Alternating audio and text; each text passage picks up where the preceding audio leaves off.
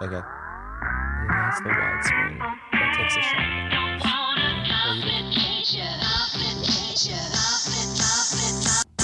Hey everybody, welcome to the Patty G Show. I'm your host, Patty G. We are here with Nick Pentas of Mercedes-Benz of Baton Rouge. I'm excited to learn a little bit more about Nick's backstory, how he got to where he is today, and also some of the incredible culture-building activities and just philosophies that they have over at Mercedes-Benz.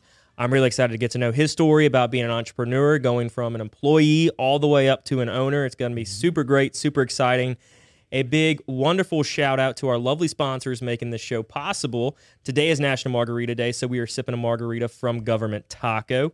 Big thanks also to Currency Bank, Mercedes-Benz of Baton Rouge, and Horizon Financial Group, all proud sponsors of the show. We are excited to continue pushing forward for 2022. And without further ado, Nick, welcome to the show. Thank you, Patrick. Glad to be here. Glad to have you on, and I want to learn a little bit more about what you got going on. We'll get to the lanyard of what you're wearing. I know the story behind it, but let's give a little background about who is Nick. Well, Nick is a local guy, went to public school in Baton Rouge, grew up here, went to LSU and found a career, found a home at Mercedes-Benz of Baton Rouge and made this place my home, raising a family here, running a business, having fun, enjoying life. I love that. So you didn't start out as an owner of Mercedes, right? Right. So what's that story? How did you get to where you are today? So a lot of people that are, in the business, usually to get to be an owner, it's a family business, right? It's handed over from a father to a son or a mother to a son. So for me, I kind of had a different path, right? So while I was a student at LSU getting my degree, I got a part-time job at the dealership washing cars. So you wouldn't normally think somebody that starts off at the car wash would even have the opportunity to get to that point. So that's how I started.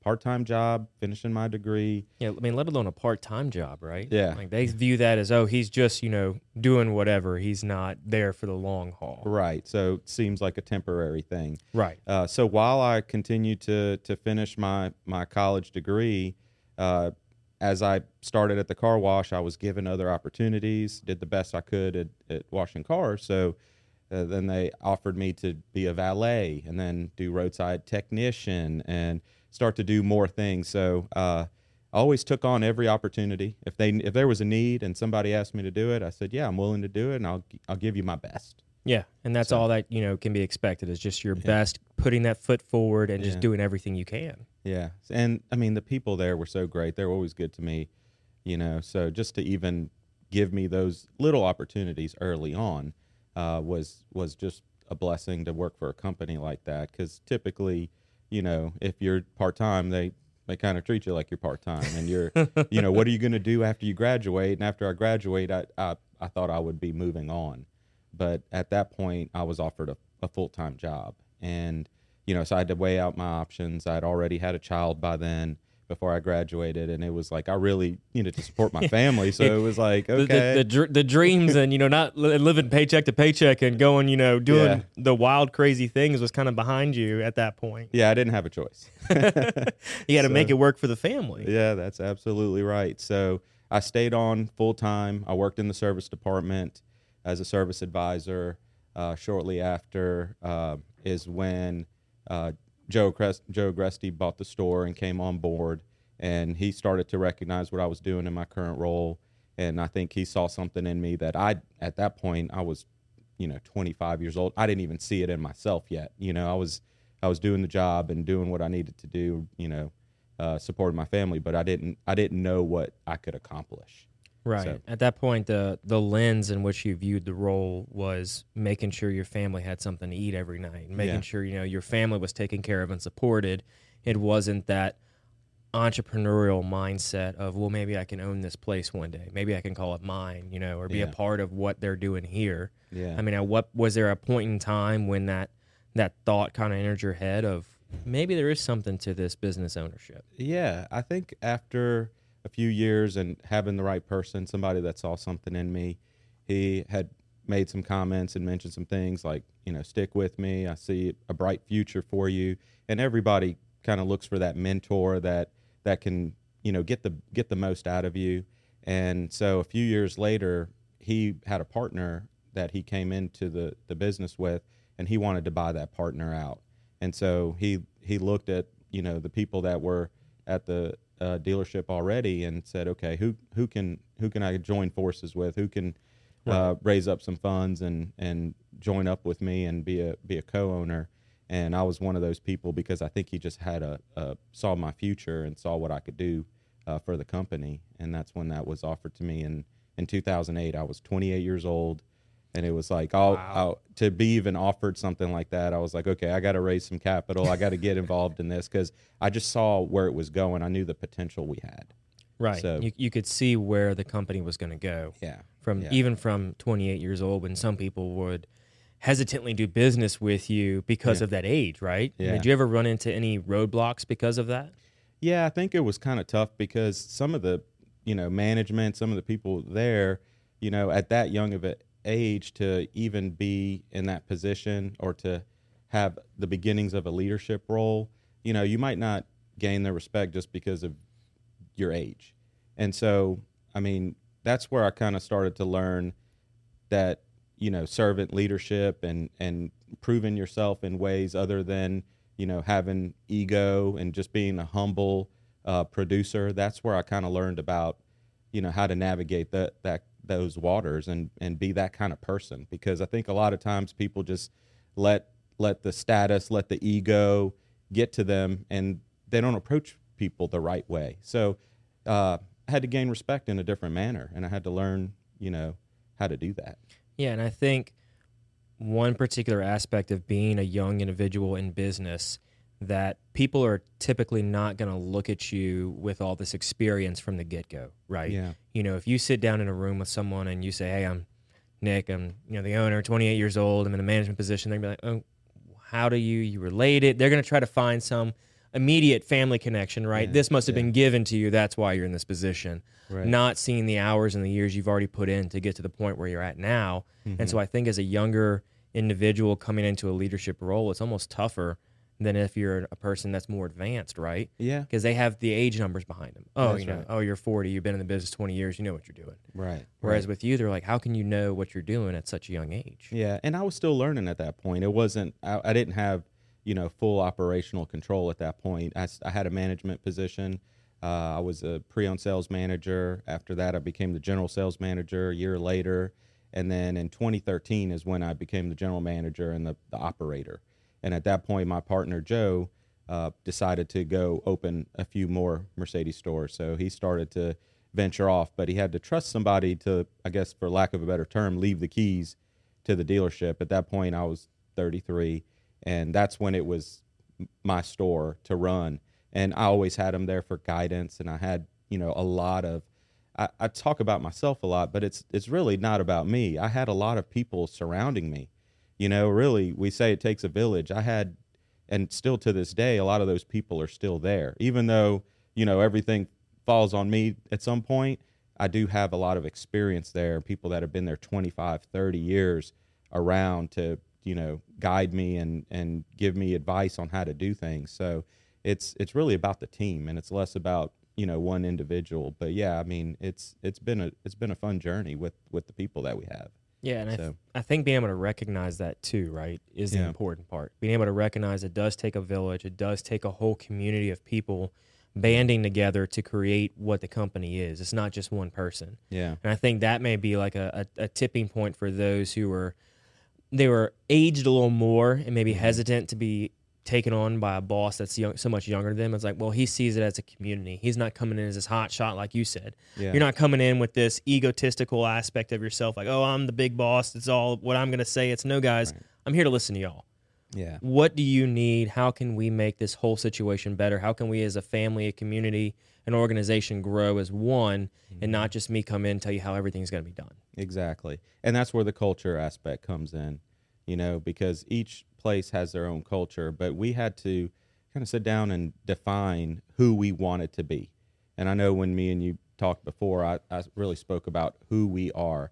What is our vision? What are our guiding principles? What are we going to base things off of? And so, that's what made our company so good here locally, but it also was something that we could carry on into these other states. And we're in 4 states in the southern region, and we're duplicating those efforts. And even though there might be a little differences and nuances at each location, it's still pretty much the same culture and blueprint that's guiding the company. So what went into making that culture? Well, it's funny. It's kind of like you think about like a lot of these companies that are designed in a garage, and I mean, we kind of had to do something similar to that. So we built in the living room and all that. Yeah, we had a summit, and we all left to go to Lake Conroe and kind of seclude ourselves from everybody. And we had some ideas from our first store in Baton Rouge, but we all got together, and I was the scribe. We had like a whiteboard, and I had a marker, and we sat down and we wrote all the stuff on this card, like our company philosophy, our mantra, our dedication to our culture, and we designed it. And we took some of the things we were already doing, and we added, some flair from other ideas. I mean, we didn't reinvent the wheel. We just took what a lot of people did really well and made it our own, and really put it out there and continue to coach and train on it and reinforce it. So that's what made it fun. I mean, we had pages and pages, and I was writing it all down. And that when you do something like that, you almost kind of, it's like an accountability. If I'm not going to put this on paper and wear it daily unless I'm going to do it, you don't have a choice. Yeah. It's like, it's who you are. Well, and then so the lanyard that you're wearing right now, kind of explain and walk us through that, because people can see that as they're watching the show. And I wear it proudly. This is our culture card, and it just kind of goes through a few different things. It has our statement. We are a high performance team with big hearts and an extraordinary culture. So it lists our mission statement. We have a company philosophy. We have a mantra and a commitment to our culture. And one of the things, I'll read one of the things to you. I don't want to just read off the card, but our philosophy is that we're a luxury retailer, not a car dealer, and we'll measure ourselves in that light. The other thing about our commitment to our culture is that, we will hire, train, recruit, everything based off of our culture. It's not use it when it's convenient. It is our blueprint, and we use it all the time.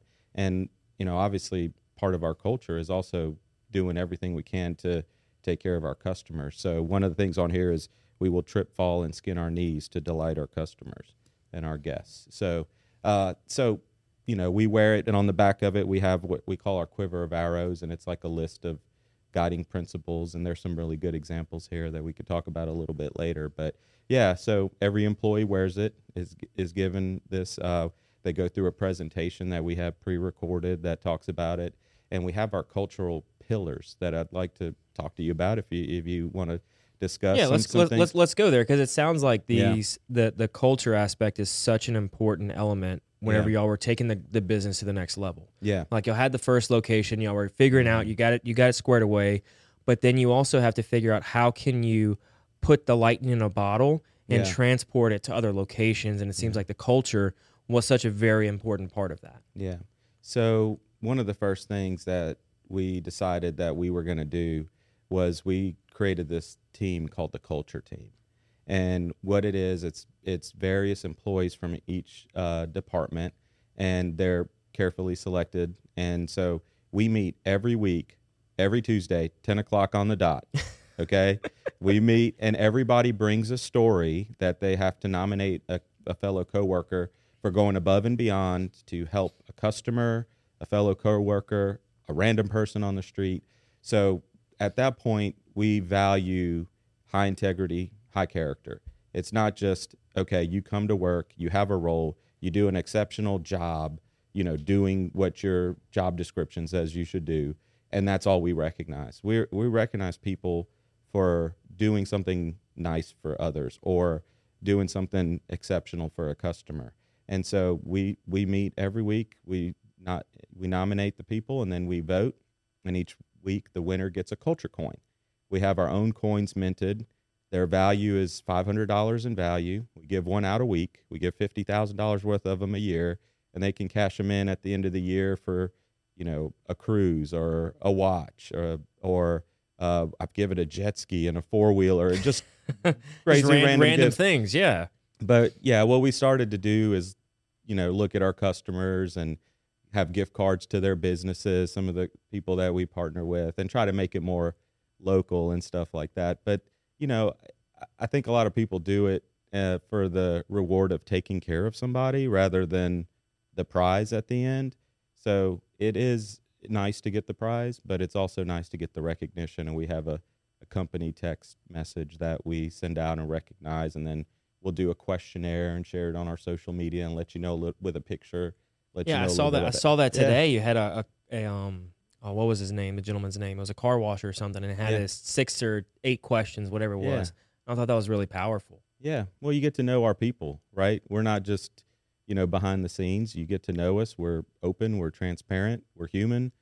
We're there to, make a difference. And that's what, we focus on. So that's one of my favorites that we do. There's a few other things, but that's one of my favorites. And we've been doing that for close to 15 years now. Oh, wow. That's like a legacy at this point. Yeah. Yeah. I think that is important, the fact that you're pushing the people so much forward. Yeah. Because we've had, 100 and something guests on the show, and every time we ask them, what do you love about Baton Rouge? It's always the people, right? Mm-hmm. And so you're taking that, bull by the horns within Mercedes and saying, we're going to show off our people that make up this great communication within the organization. Yeah. Yep. So that's one of the ones we do. The other thing is we always want to, look out for our guests. We have a call system that in case somebody cannot get who they need, there's a point where they can hit in the menu that they want to speak to the management of that department, or if they can't get that department, they can hit a button, and all the managers in the store, their phones will ring with an urgent notification to know that's like a distress call. Pick that call up. We have a customer who needs to get somebody on the phone. Right. And so, you hear that a lot. You got a lot going on. We're running multiple businesses in one, right? We're running a sales organization, a service organization, a logistics company with our parts department, so we're running all these things, and these phones are ringing, and you want to make sure that if somebody, can't leave a message or can't wait for a return, that their phone call gets picked up, and that they'll have a live person to attend to them. So yeah, if they're stuck on the side of the road with a problem that they need to call a dealer about, they want to be able to talk to somebody. They can't wait. All right, we'll call you back in business hour. Like, no, we need to know now. Yeah. So those are a few of the things that we do that we enjoy doing. And there's some other things that we do. We have coaching, mentoring. We try to do we do, as long as, we had some issues with COVID, but we do a quarterly employee event. One of the things that I like doing is a monthly employee appreciation event where we pick a Friday, usually second, third Friday of every month. And basically I create, a document that I share information. We announce anniversaries. We announce the employee of the month, who gets 2 coins, by the way. And then I kind of give them a state of the business. So I stay in front of the employees and I let them know how we're doing, what's going on. But one of the favorite things I do is the anniversaries, recognizing people. And we have, like I said, people that have 5, 10, 15, 20, 25, even 30 plus years of tenure there. And there's a reason why people want to stay there, is because we care about our employees. And without them, we're nothing, right?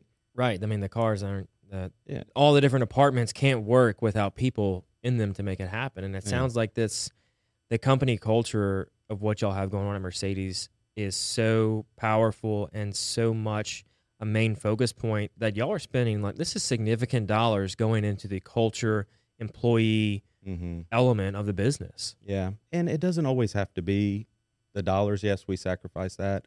But there's little things that you can do. Like, I personally have taken it upon myself, for everybody's birthday, I handwrite them a birthday card.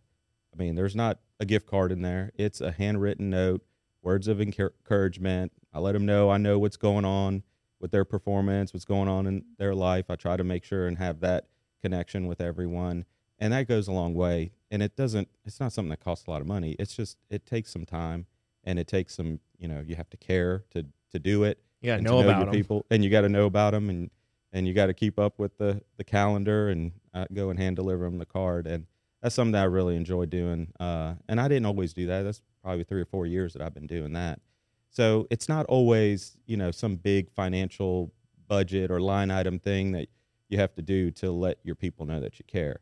So, but yes, it is is important. The events, what we try to do is we'll do a crawfish boil first quarter. We'll do a picnic second quarter. Third quarter, when Mercedes had the Superdome, we'd get a suite and bring everybody on a chartered bus to the suite. And in the fourth quarter, we do a holiday party. So there's something going on. We try to get together and have a good time together. The first thing on the back of this card is have fun. Yeah. I mean, you spend a lot of time at work. You might as well spend enjoy a majority the of your people. life at work. Yeah. So isn't it better when you enjoy the people that you're with and you get to have fun with them as well? So 100%. And I think, especially now in, coming on the backside of COVID and people really evaluating their life and what they wanted to do with their life, they're making that decision now in the workplace. They're making the decision if they weren't happy and they were just in the job because they were scared of not having the job, then they went through what we went through over these last 2 years and realized, okay, we're survived. We're still here. Now I really want to focus on what makes me happy. What do I want to wake up and be excited to go for? I mean, some days you're not going to be excited. It's just a bad day or whatever's going to happen. That's going to happen. But majority of the time, you want to be excited to go into work. You want to be excited to go into this place of business that you're going to spend a majority of your day at. You're going to be away from your family and your friends. You're going to be away from your kids, your spouse, whomever, and you're going to be at this place for a majority of the day. And what we're going through right now, I think they're dubbing it as the Great Resignation, right? And so having company culture as such an important element of your business, being at the forefront of it. Like you said, it's not the dollars. It's making sure that they feel, as the employees, connected to management, connected to the owners, and cared for in a way that they want to stick around and be continuing under that path, right? If they're not feeling cared for or appreciated, they're out the door.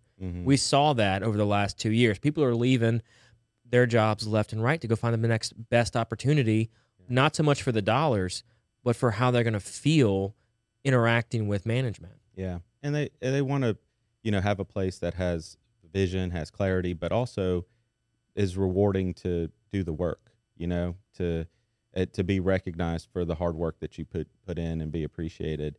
And I think one of the other things that we do that I get a lot of great feedback on is, we get feedback from our employees. We do annual, what we call speed dating, but we bring everybody in and ask them 3 questions.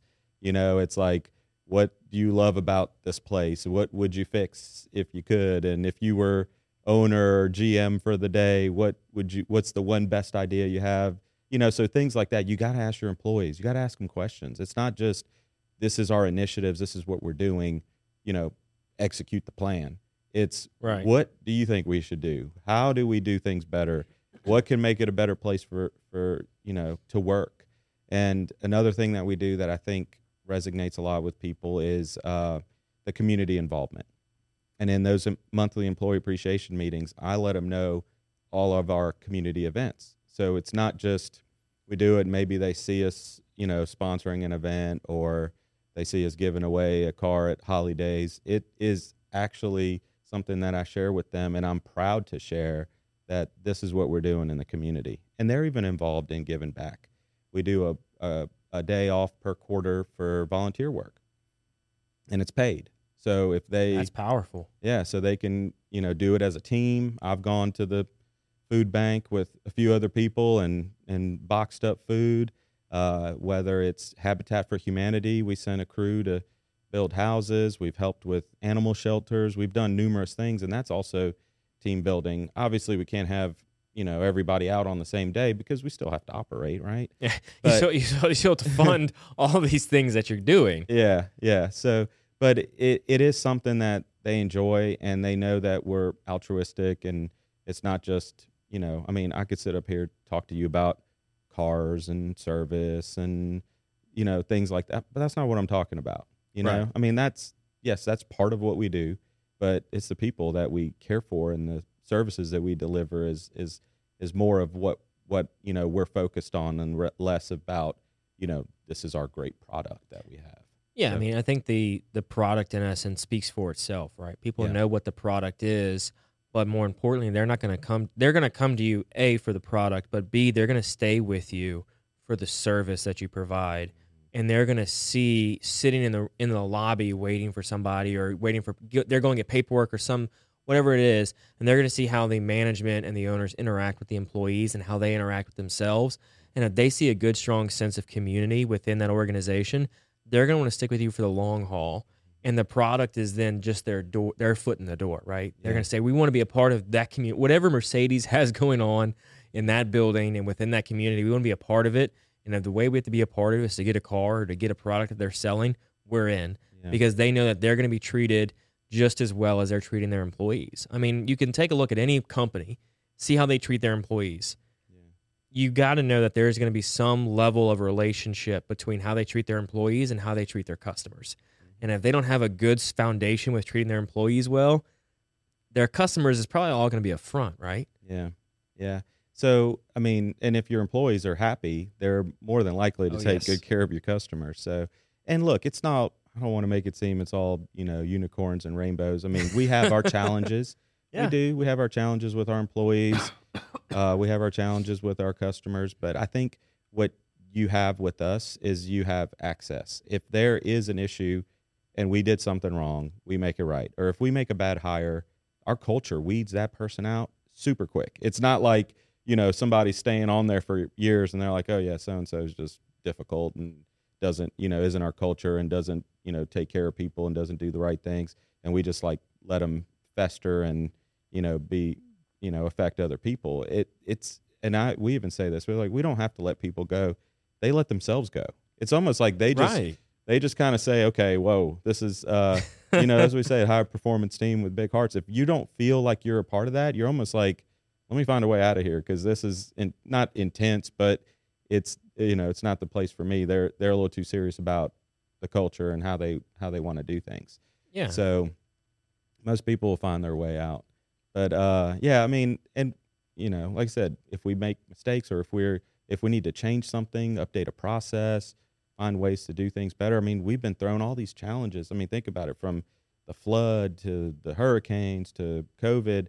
We're navigating all these curveballs that are coming at us, with inventory challenges and semiconductors and parts delays. I mean, we have to navigate all that. We have to manage expectations and communicate and support each other, because there's so many unknowns. I mean, there's times where I can't tell you when your part's going to be in or when something's going to happen. And we're just so not used to that. We're used to that instant gratification, having technology tell you, you're used to Amazon, right? Like, I want to order something, it's going to be here tomorrow. Next day or same day delivery, right? Yeah, but now we've even seen that doesn't always work that way. So, no.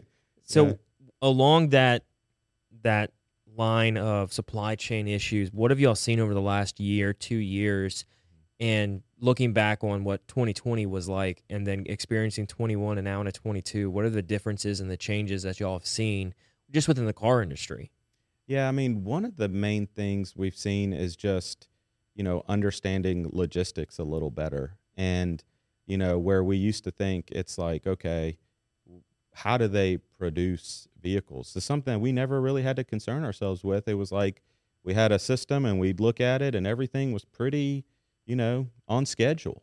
And now it's like, okay, why isn't it on schedule? And there's only so much information that will be disclosed to us, but we can dig and try to ask. And it's like, now they've done more of a real-time manufacturing. A lot of manufacturers do that. So it's not like, they just have all these, bumpers laying around and all these tires and wheels laying around. It's specific to that one car. So if a wheel's missing or if it's a bumper's gonna be a while, that's going to hold up that car. They're not going to pull it from another car, So we've learned a little bit more about, maybe more than we wanted to know, about how that works.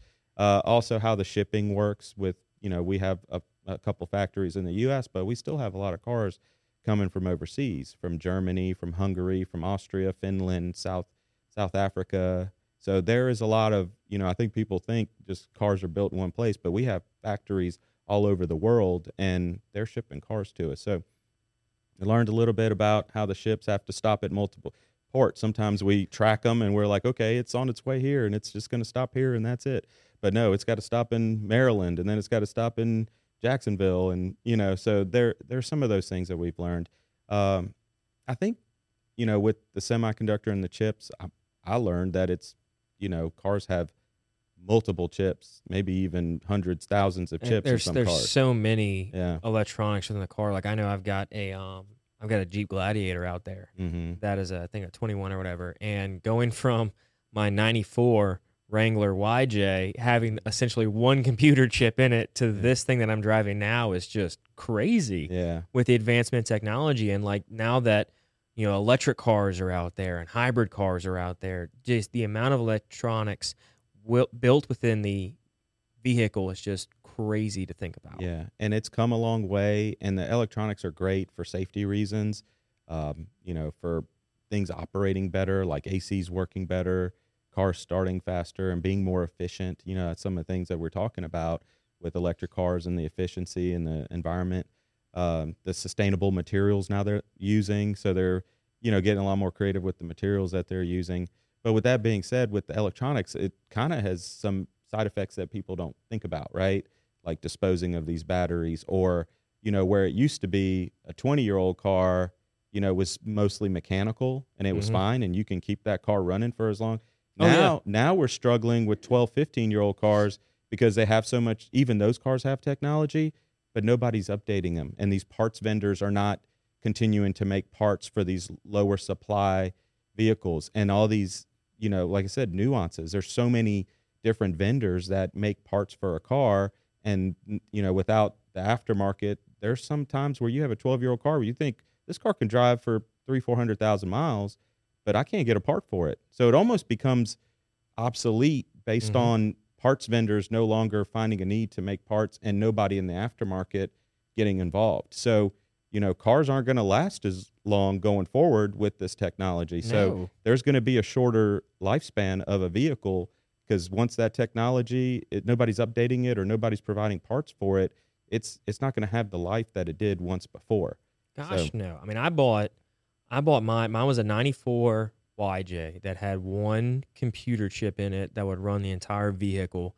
And I bought it in probably, oh gosh, I had just turned like 16 or something. And I purchased it in like mid 2010, 2012 or whatever the year was. And I kept it for another 5 years and then sold it to somebody else. And that car was 25 years old by the time I got rid of it. And it was still going to be continue going.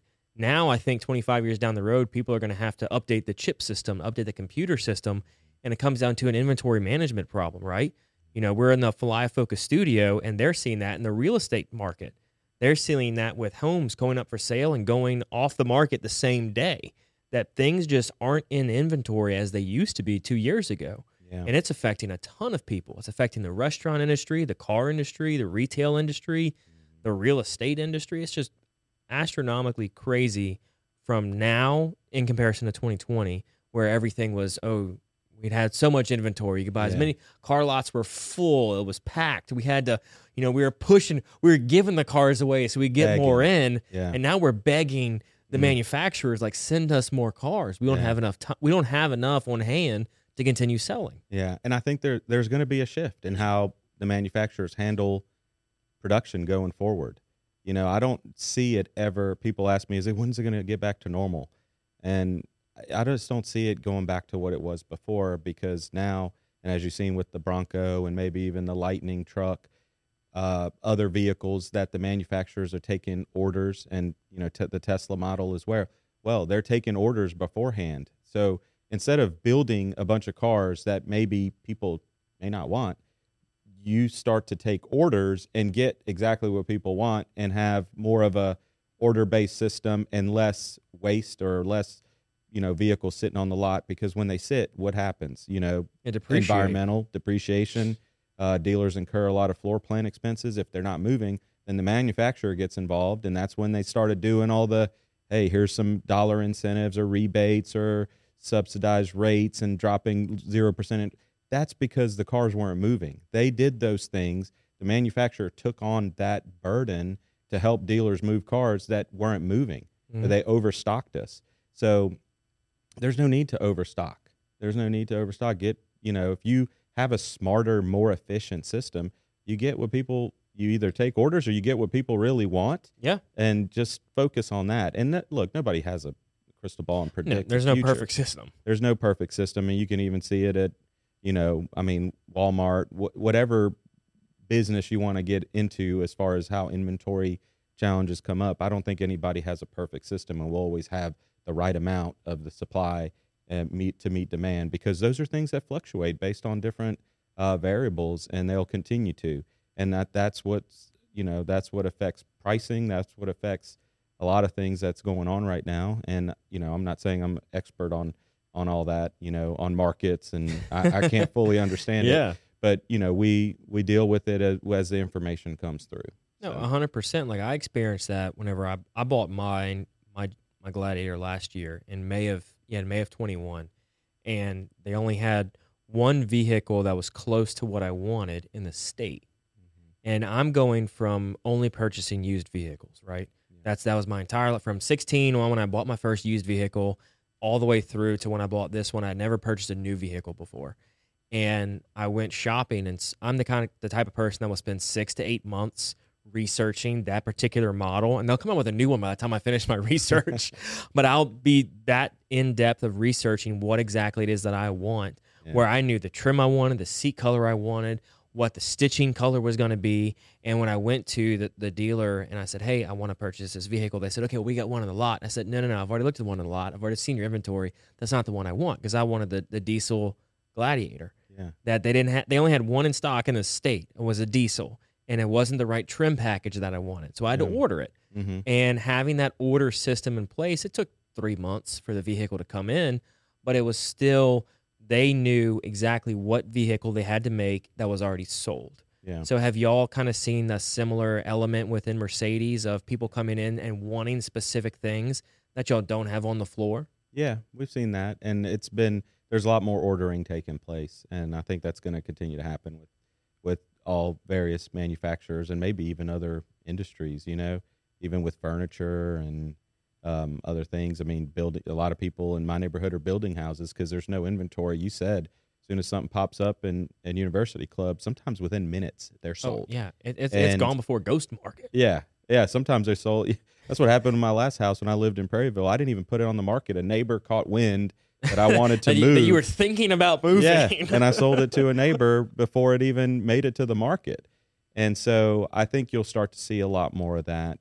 And so how we navigate that, I think what we wanted to try to teach our people is, kind of be more of hospitality and less sales, because ultimately I think that's where a lot of our industries are going, and look, I mean, I think sometimes sales gets a bad rap because of the word and what the history has involved in that. So that's why we've always tried to be a little different as far as that's concerned. And that's why we try to teach the hospitality portion of it to our employees. And, we want to be an advisor and be there to find out what the customer's needs are, listen to the customer, not try to sell them something they may not want. We're there to sell them what they want, what fits their needs and their family's needs, unless so, what we happen to have on the lot. And this time has been a little different because everything's moving so fast. So it's almost like people will, accept something a little different than what they originally thought they wanted. It sounded like you had something specific in mind, and I'm glad you got exactly what you wanted. But not everybody's in that position, right? Yeah. People come in and, like you said, the car gets outdated. They need a car that day. Yeah. I was in a position where I could wait however many months it was necessary to get the vehicle, but not everybody's there. Yeah. And I think just like everything else, we were just so used to that instant gratification. I just think now we're going to have to get used to planning ahead a little better, and getting the right thing that we want, ordering it and doing it a little differently. I think that's what we're going to see shift in the business climate nowadays. So right, and like you said, y'all are a luxury retail space. So you think it'll ever get to the point where you have your base floor models out on floor, and you meet with your customer, you take them through the experience of deciding what it is exactly that they want, and the sales process becomes more of not selling them on the car that's on the lot today, but really capturing what they need as an individual and making sure that you're able to order exactly what they want. I mean, I think that I ultimately say that is going to be the new car space, Yeah. where you've got these manufacturers that have their base parts that are going to be the same across this, band of models. So your Mercedes line, whatever, is going to be the same all the way across for different packages, but all the trims are going to be different. Yeah. So then they're going to be ready to make something as soon as the order comes in and specialize it out and personalize it throughout the whole process. Instead of making 100 of this model with this trim, you're going to say, hey, we need this model with this trim with this extra thing added to it. Do you think y'all will ever get to that point, or are you there now? We're starting to consolidate. It used to be like everything was a la carte, and that added a lot of complexity, and that made it really difficult to find the exact car and to get the parts that everybody needed to build that car. It just added a lot of time and inefficiencies. And so they've narrowed down. They're going to start to, at some point, every manufacturer was like, let's offer something for everybody. And they expand their model lineup. And, you see, just so many models. I mean, people, being a salesperson was hard to keep up because you couldn't keep up with all the models. And the packaging changed every year. I mean, every year the packaging changed. So I think now everybody's like, okay, maybe we can start to consolidate and be a little bit more efficient with how we package vehicles. And so they're going to start offering basically 3 trims per model, and they're starting to consolidate and some models that aren't, a high volume model or a core product. They're going to start to reduce some of the model range and really offer the core product that people really want. And look, I mean, we've been, the manufacturer that we work with, Mercedes, has been around for 135 plus years. They've been around a while, right? So I do see them adapting. They want to change. And I don't see them going anywhere. They're fully into this new electric model and electric range, and I'm driving one for the first time today. I was about to say, I saw you you're driving. I was like, that's a very quiet vehicle he's driving in. So they're starting to offer some electric models, and you'll start to see some of the internal combustion engine models, go away. So, it's got to be a good balance between offering too many models and offering the right models that people want, and then the right packaging, and then letting people select. Simplify the process. I think once you overcomplicate it, it's just too many vendors, too many parts, and it almost makes it more likely that if there's a supply chain issue, that it'll affect you in the long term. So. Right. Figure out what you can make standard across the 3 different models, and then figure out what you can personalize and get easy access to. Yeah. Like, don't make something so far out there that's so individualized that you're not gonna be able to get that from, for months in advance. Yeah. Find something that can be the same across but have several different options people can choose from. So if someone comes in and wants Model A with Model B trimming, then there's gonna be probably a couple more people that want that same setup that you can easily interchange parts. Yeah. Yep. That's true. And so that's what we're working on. I mean, some of the things, come our way, and some of the things we get to provide input on. We have national dealer meetings, and they, show us the new lineups and ask us questions. But, for the most part, like I said, the things we can really control is more of, the in-house, our culture, our customer experience, and how we treat employees and what we do in the community. Less so what products are being offered. Yeah. So, and how do y'all on the culture side of things? How do y'all train your sales reps now, knowing that it's going to be more of an per order basis instead of a sell what's on the lot? Yeah. Is there a different mentality that goes into training your salespeople, knowing that you're dealing with shortage of supply issues, you're dealing with inaccess to parts, and you're dealing with telling people that, oh, this particular vehicle may be sold now, I can get you one in a month. Mm-hmm. How are y'all kind of starting to train your people to think differently and think outside of the box instead of going from buy this particular unit here to, well, let's order you exactly what you want since you already have to wait? Yeah. They've become more portfolio managers, because we have a portfolio of customers that lease. And so we know their timeline, right? They have a predetermined lease contract. And so we have to be ahead of schedule with them. We can't call them, hey, your car matures in 2 weeks. What you want to do? It can't be like that, Hey, right? your lease is done today. What's Yeah. your decision? Right. So we have a process for them to check in as early as 12 months out, just to see if it, sometimes there's no decision, no intention at that point, even determined. They're not sure. But we start to have the conversation. And I think just like anything, you have to be a little more proactive than before and be there to tailor the experience and tailor to what the client needs. And I think people are listening, reading the news, hearing what's going on. I do think there is a light at the end of the tunnel, and I think there'll start to be a little bit better supply later this year. But I don't ever see it being, overfilled with excess inventory. I don't think the manufacturers want that either. Yeah, I mean that's just a lot of usage of materials. Yeah, and it's I guess waste at some point, right? I mean, if it's not a waste of resources, it's a waste of financials for the manufacturer that has to incentivize reasons for people to buy that car. And it's almost, that climate has been that way for as long as I can remember, as long as I have grown up, knowing about, you see the commercials, you see the balloons, you see that, all that stuff. And that was, induced by the fact that everybody just wanted to sell as many vehicles as they can. Yeah, now that you mention that, I Yeah. have seen a lot less like used car dealerships or even car dealerships in general. I've seen a lot less of their commercials like on TV and on like social media. There's just been a lot less advertising from that standpoint of come buy this car, come buy, we got hot deals, like come get all this. Now it's, well, we might be able to get you a car. Yeah. Well, I mean, there's two sides to that, right? Well, first of all, if you don't need to advertise, then if you're not having a problem selling your vehicles, the other side of that is there's no incentives from the manufacturer like there were before.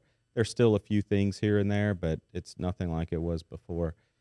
So, there's a pro and con to that. I think a lot of people thought like, hey, your cost of ownership, your total cost of ownership is your total cost of ownership. Whether you start off at a low price early or later, it affects your value. Those vehicles that were heavily incentivized were worth a lot less the second they drove off the lot. So now vehicles are holding their values at a much higher pace.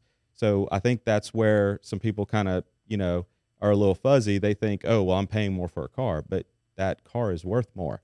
Your trade is worth more. It's a give and take. It's not just a one-sided thing, and you can't look at it as just a, transaction. Now, if you had some huge incentive when you bought a car 10 years ago, then, it was worth less that second. I mean, it was, there was a reason that, there was a lot of people with, if they wanted to get out of a car after a couple years and finance it for 6, they were in a bad position. So, it depends on what your usage is. And sometimes people don't look at like the bigger picture. They look at today, look at what your usage is going to be. If you think nothing's going to change in your life and this is a vehicle you're going to keep, 6, 7 years, and you're okay with the safety and technology kind of being dated, or that's not important to you, and you just, so then you buy a car that way. If you plan to change every few years, I mean, I know people with their iPhones, they get the new phone every year because they want the latest, as soon as it comes out, the latest and greatest technology. And that's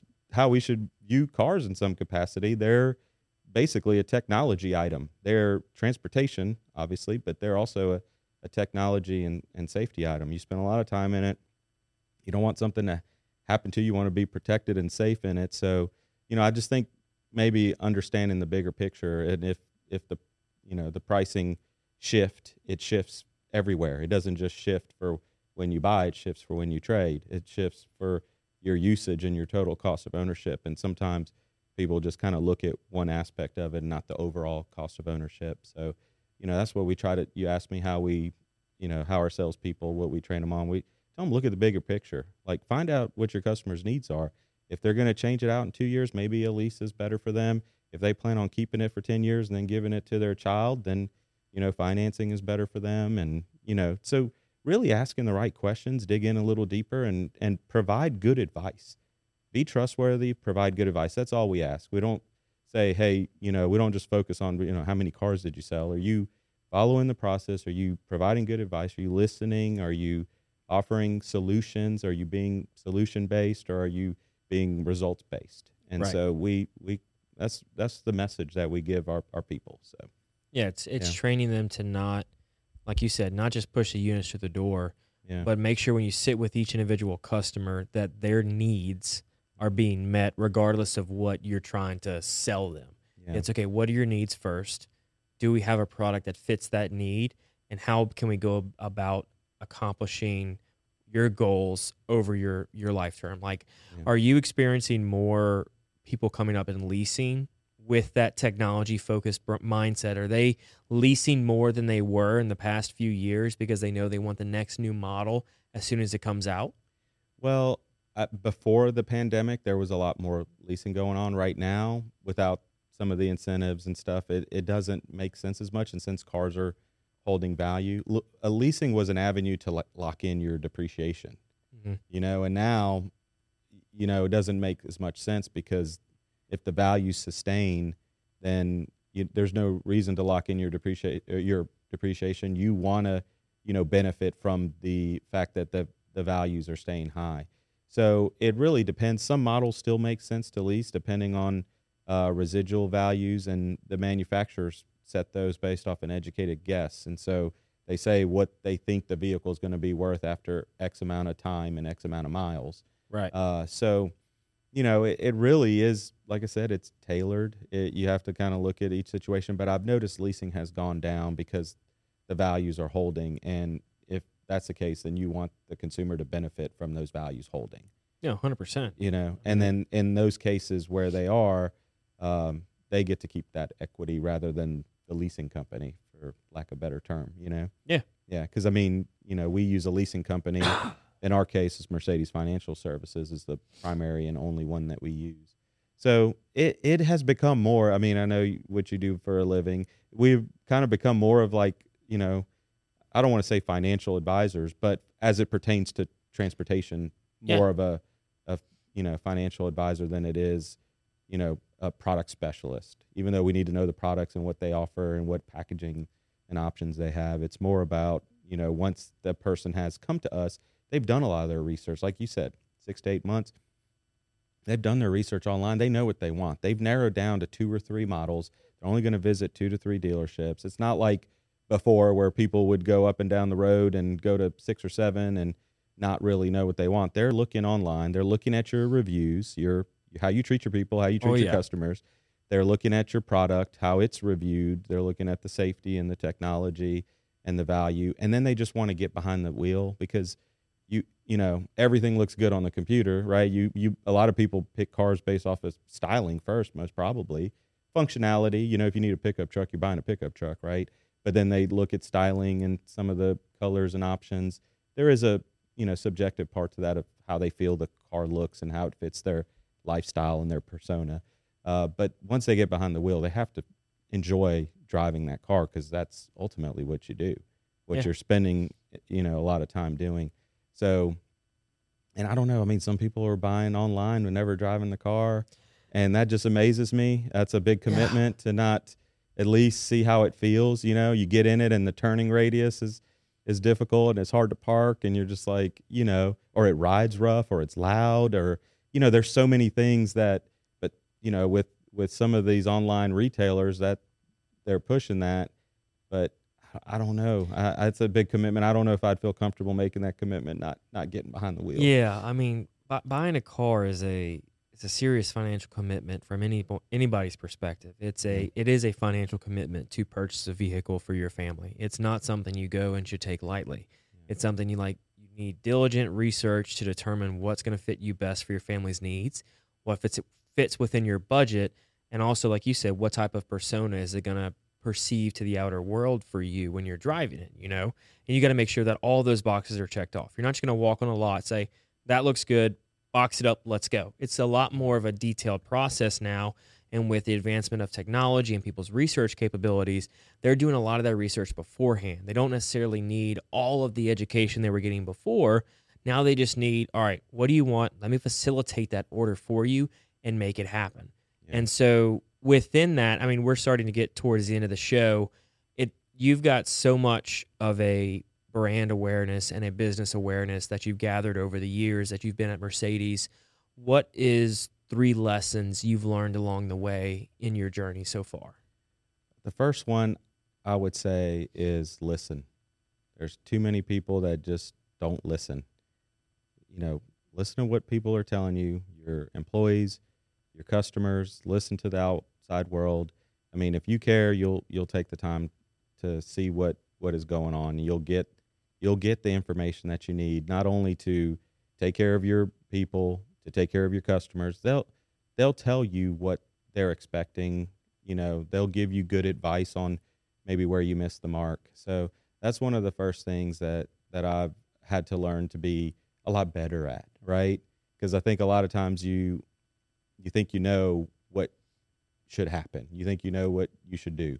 And if you don't take that outside feedback and really value it, you'll make decisions based off of just your own, possibly bias or your own determination. Sometimes they're predetermined. I can't tell you how many times I sat in a meeting and I've already come to a conclusion, and I'm like, you know what? Maybe I shouldn't have the answer already. Right. So I say the lesson I learned is listen first. I think if everybody did that, we would, there'd be a lot more cooperation in the world. Number 2 is, serving others. It at some point you realize it's not about you. It's not about me. It's about the other people around me. So serving my employees, that's what I'm there for. I'm accessible. I'm there for them. I try to provide everything I can as far as giving them the tools they need to succeed, offering coaching, offering advice, whatever I can do to help them. And I think about those relationships, because without them, I don't have anything. Number 3 is just be adaptive. We're in this fast-paced, ever-changing industry, fast-paced, ever-changing society, and you have to be adaptive to what's going on. A lot of times I've heard of, this is how we've always done things, or this is the best way to do things. I don't necessarily think that's true. I think there's always a new and improved way. But I also don't want to be one of those people that changes stuff just for the sake of changing it to make it right. new. So trying to find that balance, but you have to be adaptive. There's so many things that update daily, information updates daily.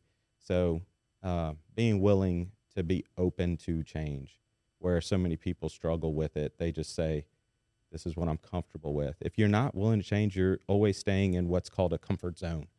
And if you stay in the comfort zone, there is no growth in that zone. None. So we always kind of, like I said, we don't just change for the sake of change. It has to have a value and a benefit to it.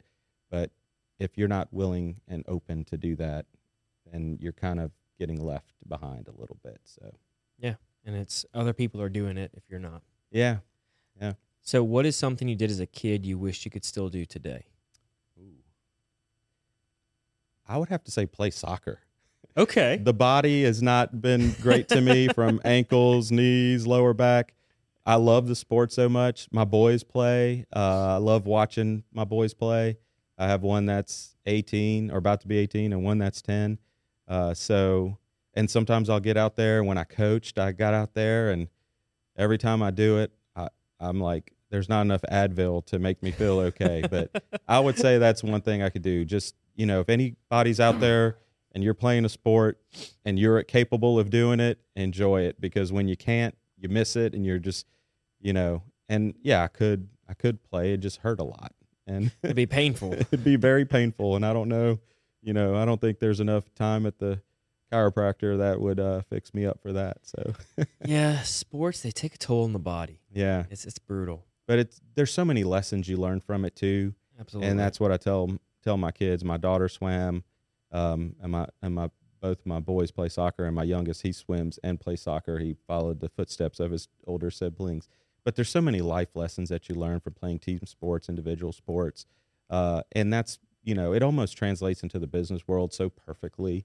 And so we use a lot of those analogies and learn from that in our business as well. So Yeah, and I yeah, love that. Yeah, team sports and individual sports. It's a lot of lessons to be learned there. yeah. So, what is something you love about Baton Rouge? Oh gosh, love a lot of things about Baton Rouge. Uh, Obviously, being an LSU graduate, I love the university. I love the university sports.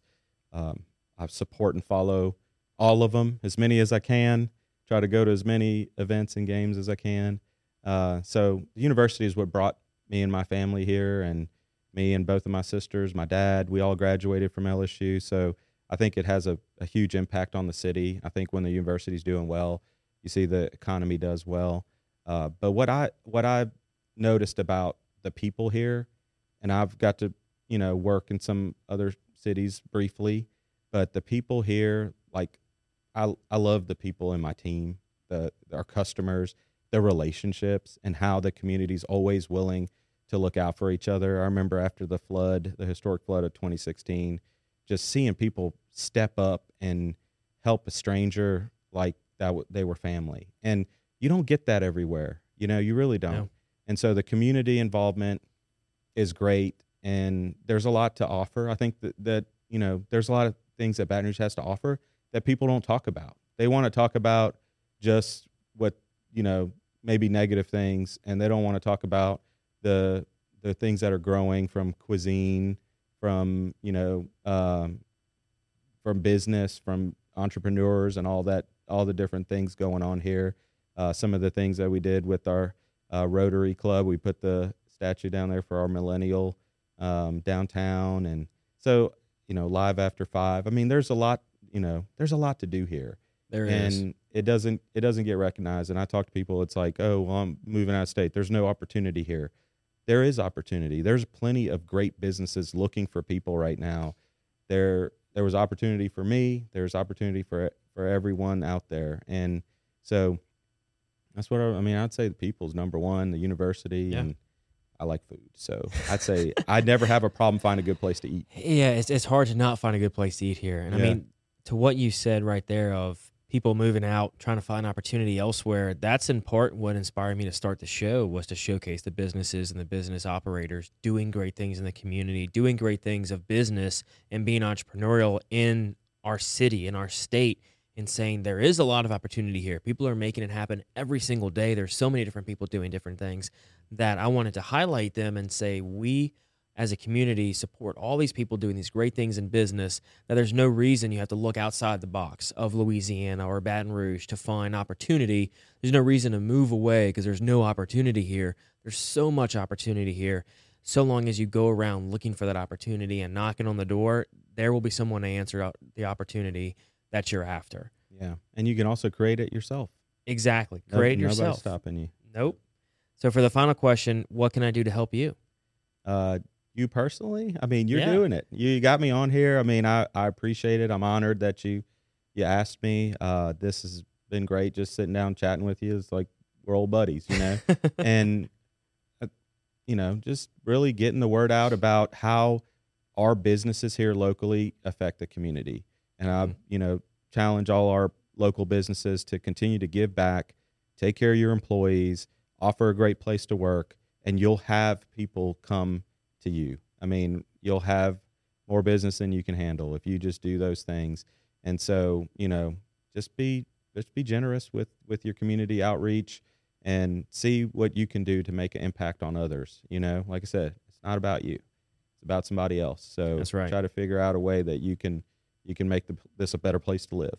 Yeah. So. And I will, with each episode, we'll do what we can. Yeah. So thank you so much, Nick, for coming on the show. I really appreciate your time, and I'm glad we're able to make this happen and educate people on what Mercedes-Benz Baton Rouge has to offer. Thank you. My pleasure. I enjoyed it. Absolutely. And thank everybody else for listening or watching, whatever platform you're consuming this on. I really appreciate it. I know the guests do as well. If you are in the need for a vehicle, or you're in the need for a new job, maybe even you're searching to find a new team to become a part of, Mercedes-Benz of Baton Rouge is that place to be. You heard all about them on this episode. They are an actual sponsor of the Patty G Show. and we're very thankful for that. And so if you're looking for a place to work or a new vehicular transportation, be sure and reach out to them and let them know the Patty G Show sent you, as well as a big thanks to our wonderful other sponsors, Valaya Focus Studios. If you're a business or an individual and you want to get into the podcasting space, they've got a place here in Louisiana Technology Park, right in the heart of Baton Rouge, that is second to none. I mean, I have yet to see some place that can do what they can do. Jacob on the boards just makes it happen and really brings the show to life, and I'm very thankful for him to that. And on this National Margarita Day, this Tuesday, February 22nd, 2022, we are very thankful for Government Taco. We had some delicious margaritas from them. They have a specialty going on today, but if you're listening to this after the fact, they've got a new taco of the month every month. They've got great facilities and a great restaurant right there on Government by the corner of Jefferson. Go over there and check them out, and be sure to hit them up for your everyday lunch needs. And also for Horizon Financial Group, they were our guest last week on the show. We're very thankful to them, and you're going to hear a little bit of a message after the show. And also to Currency Bank. They're a new business bank here in Baton Rouge that just opened. Scott Godan, a past guest of the show, is one of the founding members of the bank. They really take your business to the next level when it comes to banking. They are there for you, just like Nick is there for his team, his support staff, and his customers. Currency Bank is that personal touch of banking that every business leader needs. And if you're in the mood to change, or you're maybe looking for a different alternative after the past couple years, you were unsatisfied with your bank, be sure and go check out Currency Bank and let them know that Patty G Show sent you. And with that, y'all, thank y'all so very much for listening to this latest rendition of the Patty G Show with Nick Pentas of Mercedes-Benz of Baton Rouge. Y'all have a good one. At Horizon Financial Group, we enjoy helping others achieve greater confidence, clarity, and direction in their lives. We realize everyone's path to financial success is unique. Sometimes you just need a friendly guide along the way. Whether it's customized financial planning, individual wealth management, or servicing your company's retirement plan, we've got the team with the experience to help you reach your goals. Horizon Financial Group, helping you provide, protect, and prosper for those counting on you. Visit us at horizonfg.com. Cetera Advisors, LLC, member FINRA SIPC. Cetera is a separate entity.